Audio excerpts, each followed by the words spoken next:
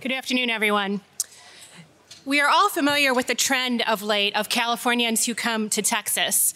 And today we have the rare Texan who has come to California. I have the distinct pleasure and honor to introduce our luncheon speaker, Judge Andrew Oldham. Judge Oldham has served on the United States Court of Appeals for the Fifth Circuit since July of 2018. Before ascending to the bench, he served as general counsel to Texas Governor Greg Abbott, where he advised the governor on a range of issues under federal and state law. Before that, he served as Deputy Solicitor General for the state of Texas, where he represented Texas in federal courts across the country, including twice before the U.S. Supreme Court. Before heading to Texas, Judge Oldham was an attorney at Kellogg Hansen in Washington, D.C. His practice focused on appellate litigation in federal courts of appeals throughout the country.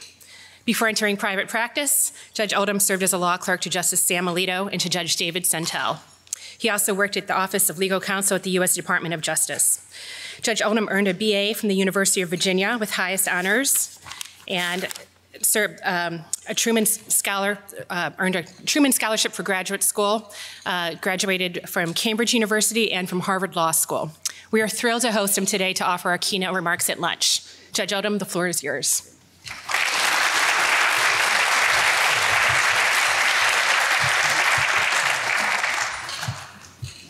Thank you very much, Lisa, for that amazing introduction. I am so honored and grateful to be here for several reasons.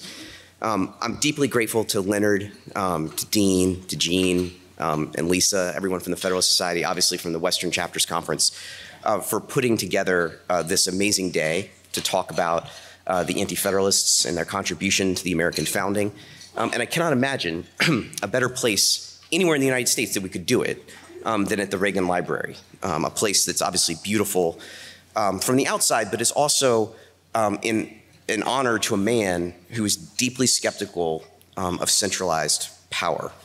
It's humbling to me how many people have come out to study this topic, to think about the Anti-Federalists. I want to start quickly because it is in many ways a travesty that we have gotten this far through the day without talking about a man who cannot or could not join us today, and that is Herbert Storing, who was a professor at the University of Virginia. His life's work was composing this 7-volume set, The Complete Anti-Federalist. And before you go onto your phones and try to get it to trend on Amazon, it has been out of print since 1981. And that is a great, great travesty for a lot of reasons. Most of what we know about the Anti-Federalists, including what I'm going to talk about today, which is who the people were behind the pseudonyms, what the pseudonyms meant, who these actual people were, it comes from Herbert Storing and his life's work, which was to put together this 7-volume set. He sent it to the University of Chicago Press in 1977, and then tragically, almost immediately after he sends this book off to be published, he passes away unexpectedly at the age of 49. And it was brought to press, it was brought to fruition by Murray Dry, who was his dedicated research assistant, is now continuing to lecture and is a professor in Middlebury in Vermont. And without this book, without those men who put together, who methodically went through and researched who the Anti-Federalists were, what they thought, what they wrote, where they were, how they collaborated, none of this would have been possible. Now, as I mentioned, this book has been out of print for 40 years. And I think it is incredible, given the outpouring of support for this conference, the number of you that are in the audience. I'm quite confident that if the editors from the University of Chicago Press saw this and understood the interest that we have in it, that it wouldn't be out of print for much longer. So I've gone around and traveled all over the United States to talk about the topic of the Anti-Federalists. And when I was asked to give the lunchtime address to you, my brain was teeming with different ideas of things to talk about. We could talk about Article I powers and the Anti-Federalist concerns about Congress, or Article II and the Anti-Federalist concerns about the administrative state, or Article III and the Anti-Federalist concerns that judges would not be, as Hamilton so hoped, strictly bound down by law and precedent. We could talk about Article IV and the states. We could talk about the Supremacy Clause. Any number of things that we could do with the Anti-Federalists. Of course, as I was thinking about that, I also remembered that I've been to, I don't know how many of these lunchtime talks And I've sat in the audience for so many of these. And I divined from those experiences basically two rules. One is be brief. And two is whatever you do, don't use PowerPoint. Oh my God. Is there anything worse than trying to enjoy chocolate cake and coffee while someone is droning on with text in a PowerPoint presentation? So I do have a PowerPoint up. And I promise you I'm not setting you up for an equally long and boring talk. I promise I will be short, largely because I'm not sure of how long I will keep my voice. But two, I'm not going to use the PowerPoint in a traditional way. It's really just for pictures. And the reason I want to show you the pictures is because I want to try to bring life to the Anti-Federalists. I want to try to bring them into some sharper relief in a way that is easy to remember, that's easy to understand, that's easy to see behind the pseudonyms of exactly the meaning that the Anti-Federalists were trying to communicate at the founding, and hopefully through that exercise convince you that they remain as relevant today as they were in 1787. So let's start with something that we all know and understand, and that's the Federalists, right? So we know these three men. We know, obviously, Madison, we know Hamilton, and we know John Jay. All famous way before, as Judge Thapar mentioned, one of them shot to Broadway fame, right? All of these men have led long and distinguished careers in public service. Madison was the leader of the first Congress, in which he, among other things, authored the Bill of Rights. Jay was the Chief Justice of the United States, and obviously Hamilton was the Secretary of the Treasury, right? They wrote 85 papers. We've all read them, right? We've all read the Federalist Papers. They were all published in New York. One thing that we don't talk about a lot at Federalist Society events is their pseudonym Publius. Who was Publius? We talk a little bit about why they wrote under pseudonym, but we don't talk about who actually Publius was. Well, Publius was an honorific to this man, Publius Valerius Publicola, who was one of the 4 men who led the Roman Revolution. He was elected to the Second Consulate of Rome, and when he was elected to the Second Consulate of Rome, he started to build a house made out of marble up on the top of a hill overlooking the Roman Senate. And this led to a lot of fear and consternation amongst the people of Rome. They thought, oh my gosh, we have this revolution, we've deposed the king, we're trying to institute this republic, and here we have, elected to the Second Consulate, this man who thinks of himself as higher than us, building his house upon the hill. He's going to reinstitute the Roman monarchy. How horrible. To which Publius, in this famous picture by Mary Evans, says, I have just liberated Rome bravely, but now I am slandered. I am the bitterest enemy of the foreign kings, so I should not be accused of wanting to be the king.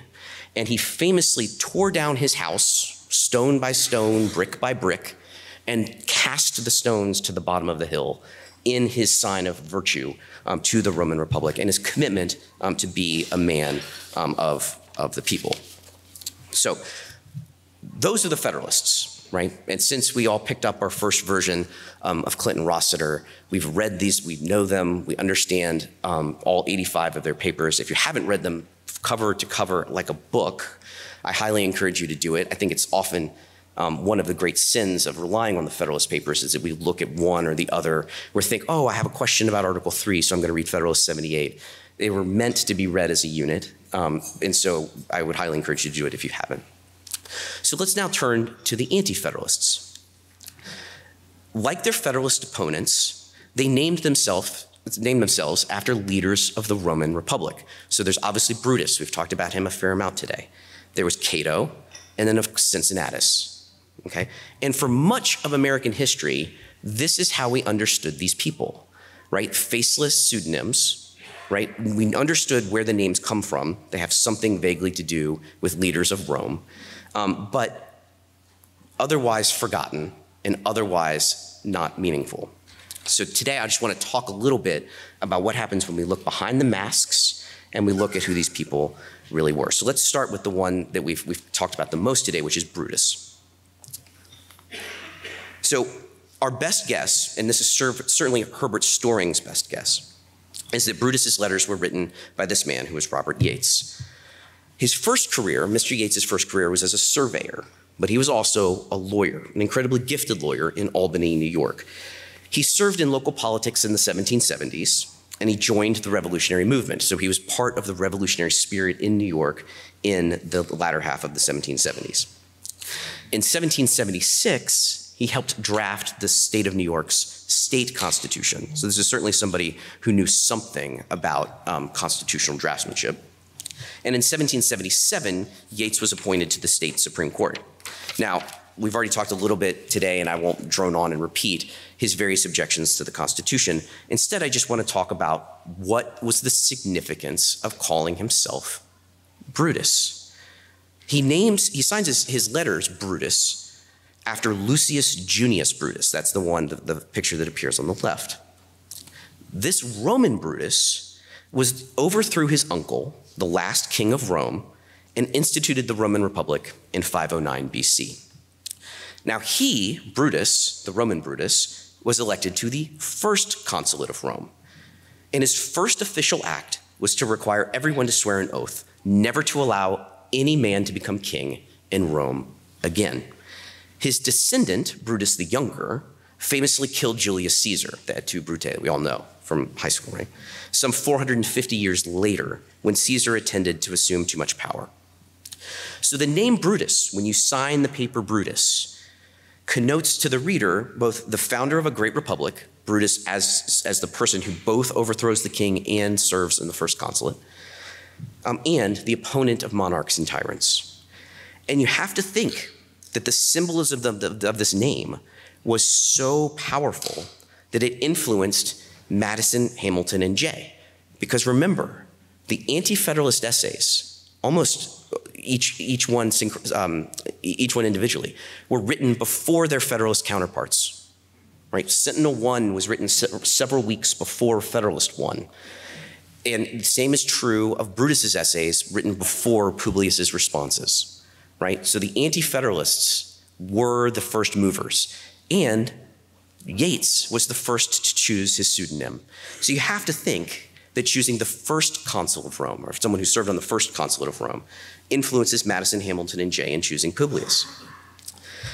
Remember, Brutus wrote his essays also in New York, which is where all of the Federalist essays were written. And so in many ways, this was the beginning of the debate. Brutus both in choosing where we were going to publish the papers, right, in New York, and also in choosing the name. And I like to think also that at least Madison, Hamilton, and Jay smarted a little bit over the fact that they got the second draft pick. So let's talk about Cato. So many believe that Cato, his papers were written by George Clinton. He was the governor of New York. And he was later the fourth vice president of the United States. His papers were signed in honor of Cato the Younger, whose bust you see there on the left. Cato the Younger famously committed suicide rather than live under Caesar's rule. He was lionized in Addison's 1713 play, Cato, a Tragedy, as a martyr to the Roman Republican cause. And this play was so popular at the founding that George Washington had it commissioned and played while his troops were embedded down in Valley Forge. So this name, Cato, it oozes with skepticism of executive power. And some of his most powerful essays, and I'm thinking in particular here of Cato's fourth essay, are deeply skeptical of the executive power vested by the United States Constitution in what today we would think of as the administrative state. So before we move on to Cincinnatus and others, I do think you have to stop and think just a moment about the power of New York and the delegation that it sent to the Constitutional Convention. So we all know Hamilton. We just talked about Clinton, Yates, and then the forgotten John Lansing. So in the spring of 1787, George Clinton is the governor of New York. And the governor and the legislature of New York commissions three deputies, the three men on the bottom, Hamilton, Yates, and Lansing, and sends them off to go to Philadelphia to meet in the convention hall to debate what would become the new Constitution. As Judge Thapar mentioned earlier, what should have been or was contemplated to be by these delegates revisions to the Articles of Confederation. This these four men and the pact that they had about revising the Articles of Confederation fell apart around the first week of July, around the 4th of July in 1787. Yates and Lansing, the two men on the right, bottom right, they both leave. And they wrote one of the most powerful anti-federalist essays in all of Storing's 7-volume set to explain why. And they wrote it to George Clinton, right? So the two men on the right write a letter to George Clinton, and they say, we're leaving for two reasons. Our principal reason is a rule of law objection. We think that we as deputies sent to the convention were sent to revise the articles, not to throw them in the trash can. And their second concern was what the new Constitution would have to say about federalism. Their biggest concern, and it's articulated in this great letter, which they did not use pseudonyms to write. They wrote in their own pen with their own names to their own governor, say, with this Constitution, our principal threat is that the states will become wards of the federal government and that they will lose their power and their autonomy on behalf of the people. Hamilton, of course, obviously stays behind. Hamilton obviously stays in the convention hall, and he continues to speak, participate. We could have a whole panel on whether and to what extent he was lawfully authorized to do so, having lost the quorum of his delegation from the state of New York. He obviously signed the Constitution, wrote several of the Federalist Papers, and went on to be a famous founding father. But in many ways, these four men, the four men from New York, they perfectly illustrate the Federalist anti-Federalist debate. They perfectly illustrate the fissure at the founding, and they perfectly illustrate the continuing relevance of the anti-Federalists to the conversation today. All right, let's go back to the Romans. We cannot talk about the topic without talking about Cincinnatus. This is Cincinnatus. Many think that Cincinnatus's papers were written by Richard Henry Lee of Virginia, who was the president of the Continental Congress. Now, Cincinnatus was a legendary figure of civic virtue in Rome.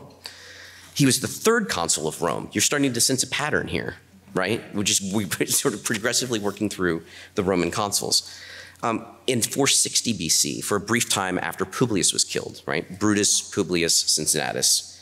He retires to the countryside, and then in 458 BC, Rome is invaded and an emergency ensues. A group of senators runs out to Cincinnatus's farm where they find him at his plow. That's what the statue connotes. His foot is on his plow. And they're begging him, please, Cincinnatus, come back and help us defend the Roman Republic. And they give him nearly autocratic power as an enticement. Please come back. He takes it. Amazingly, he leads the Romans to a complete and total victory at the Battle of Algidus. And 15 days after getting all of the power, he relinquishes it. And which is an amazing thing to think about at the time when governments were not nearly as lawful in the way that they transferred power as they are today. So George Washington obviously models his resignation after his second term on Cincinnatus. But that's not the only parallel between Washington and Cincinnatus. Washington was also a member of the Society of the Cincinnati. This was our nation's very first veterans organization. Okay? It was founded in 1783 in New York. The membership of the Society of the Cincinnati was originally limited to veterans of the Revolutionary War. And then the membership was inherited through primogeniture, right? And it was a veritable who's who of American society. The first meeting of the Society of the Cincinnatus was chaired by none other than Alexander Hamilton, and they elected as their president George Washington. They were headquartered in Philadelphia. So during the Constitutional Convention in 1787, George Washington could take breaks at lunch from the convention hall, and he could walk across the street to the Society of the Cincinnati to meet with his other Cincinnatians, if that's a word.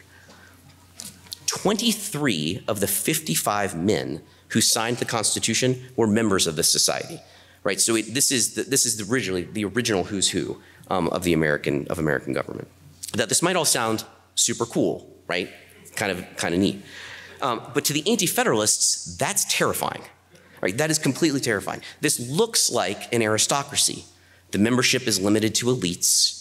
I said it was veterans of the Revolutionary War. It's true, but only officers, not enlisted men. Membership passes hereditarily, tons of power, all of this accretion, And all of this is done in secret. Remember, Professor Bomzai mentioned that the meetings in Philadelphia were done in secret. So were the meetings of the Society of Cincinnati, right? So it's all done in secret, hereditary, tons of power, lots of elites. And all of that leads to what I think is one of the most colorful criticisms of the Constitution written in the 1780s. And it was written by a person who we know only as a Federalist, whose essay, as far as I know, is in print only in Herbert Storing's book, or collection of books. And he wrote this essay in the Boston Gazette, November 26th, 1787. So it was just a couple months after the Constitution comes out of Philadelphia and is received to the people.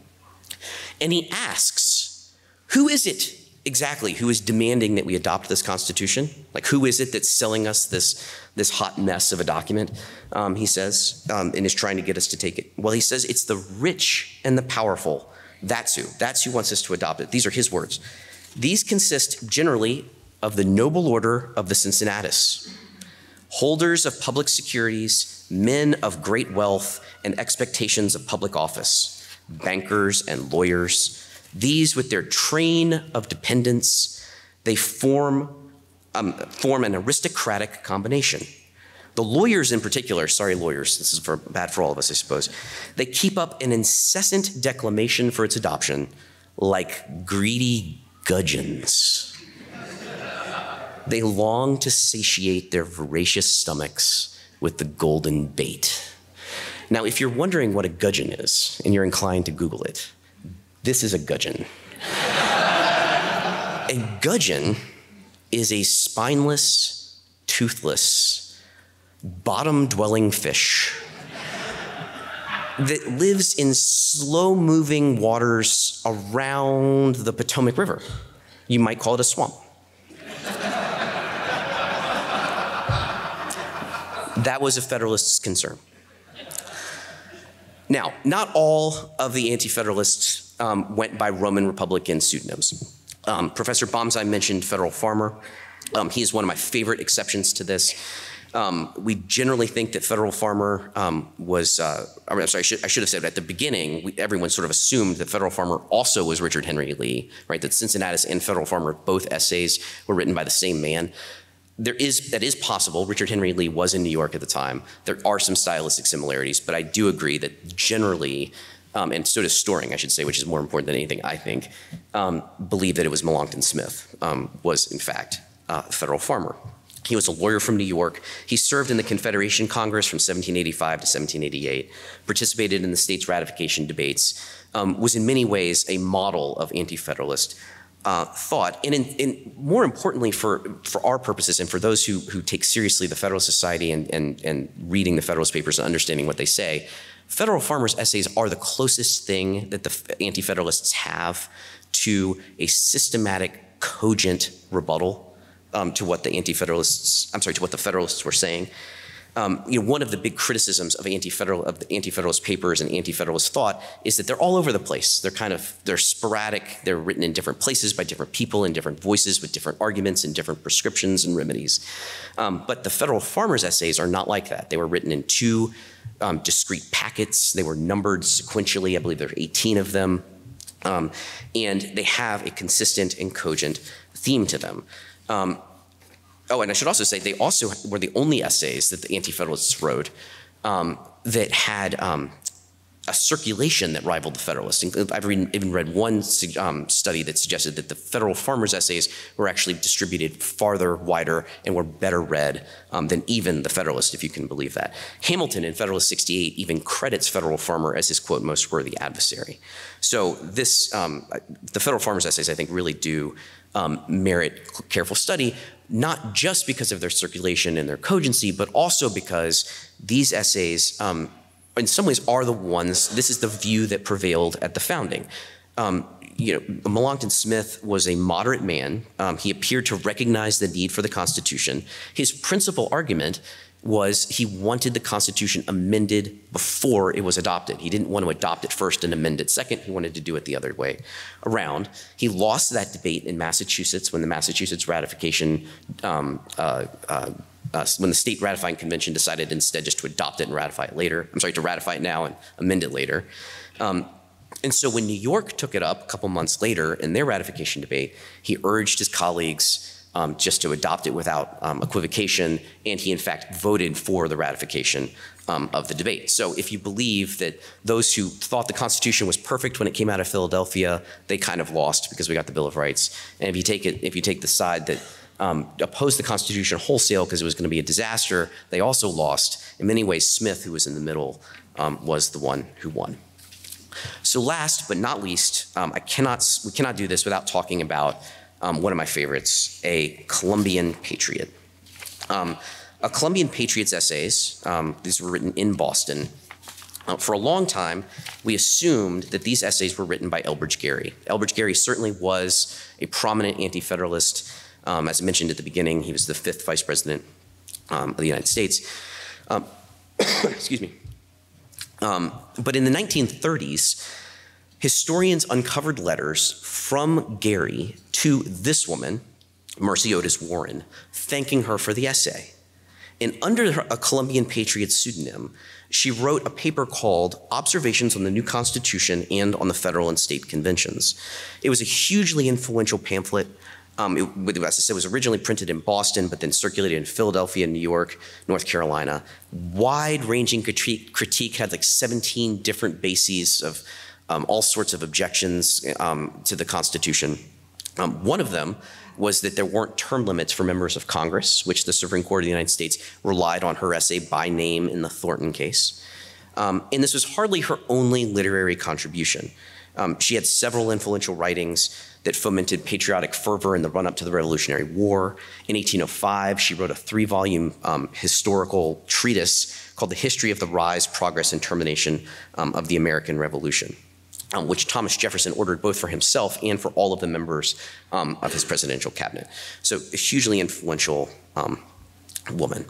So in closing, and I'm happy to take questions if folks have them, one of the things that has always set the Federalist Society apart is it is a place where we are constantly talking about the terms of the debate and broadening the terms of the debate. And today, I think, is an incredible day where we can recognize the need to broaden the debate to include not just the Federalist Papers, but also the Anti-Federalist Papers. One of my favorite law professors, one of my mentors in law school, John Manning, once wrote that we should never care about the Federalist Papers because they were just propaganda, and anonymous propaganda at that. As much as I respect Professor Manning, now Dean Manning, I did not take that advice when I went to my very first Federalist Society event when I was at 1L in law school and picked up my Clinton Rossiter. But I hope that you will agree with me that when we peel back the mask of the people that were writing behind these pseudonyms and we start to talk about who they were and what they thought, that the men and the women who participated in this great debate back then and do at this Federalist Society event today are just as relevant today as they were in 1787. Thank you guys very much.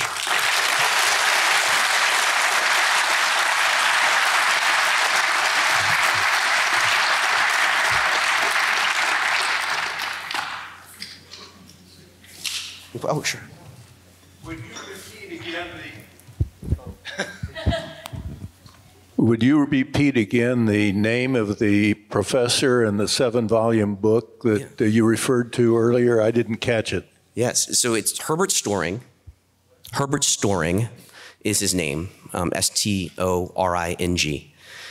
And the book is called The Complete Anti-Federalist. And one of the reasons it's an extraordinary piece of work is that he collects by state from primary sources all of the various materials he'll do New York and then he'll do Pennsylvania. He's missing North Carolina, so it's not quite complete, but it's hard to fault him for that because I don't think anybody else has found North Carolina either. And it's an extraordinary work. It includes his editorial commentary on what was going on, how to understand the relation between the Federalist and the Anti-Federalist. And as I say, it's a shame that it's not more generally available. I wish I could tell you to go buy it on Amazon, but I can't. Gene?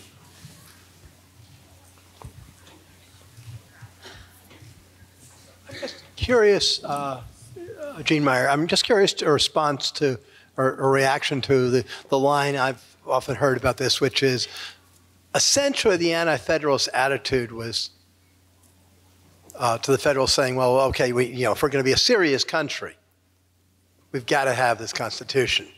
And to some degree, it seemed to me their ultimate reaction to that was, we're not really worried about being a serious country. We're worried about being able to freely farm and live our lives. Is that a fair summary at all or not?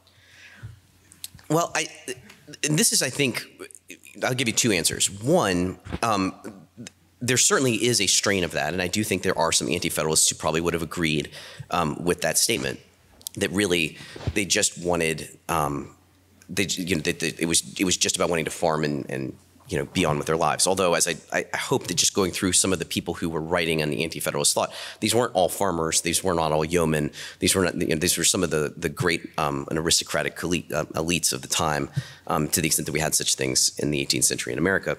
And we didn't talk about Agrippa, who was the librarian at Harvard. These were highly intellectual and incredibly accomplished men and women of the time. But I think part of really what I should also say, because there was such a disparity in the way that they thought and what they were looking for, I do think that is one of the most effective of the Federalists' riposts to all of this stuff that the Anti-Federalists were saying, is that you're all over the place, right? Some people would probably agree with what Gene had to say. Some would say, no, really, to go back to our first panel today, it wasn't about limited government and, don't proverbially tread on me. It was much more about Republican principles of people being able to control those who were governing over them. And then there were people kind of in the middle, like Melancton Smith, who really recognized the need. I mean, it wasn't like no one knew about Shays' Rebellion, right? People understood that there was a need for action at the time, that the Articles of Confederation clearly had problems. Rhode Island and its ability to thwart things in the Congress at the time, when you needed unanimous consent of all the states to do anything, was a serious obstacle. And so people like Melancton Smith would say, no, I recognize it. We need to do something different. We need to have reforms. And really, we're just going to have a debate on the merits of, what's the best way to accomplish what we're really trying to do, which is to have a Republican form of government. Hey, John. One of the things I remember from the first volume of Storing, and I think it was he that wrote it, not Murray Dry, but maybe I'm wrong on that.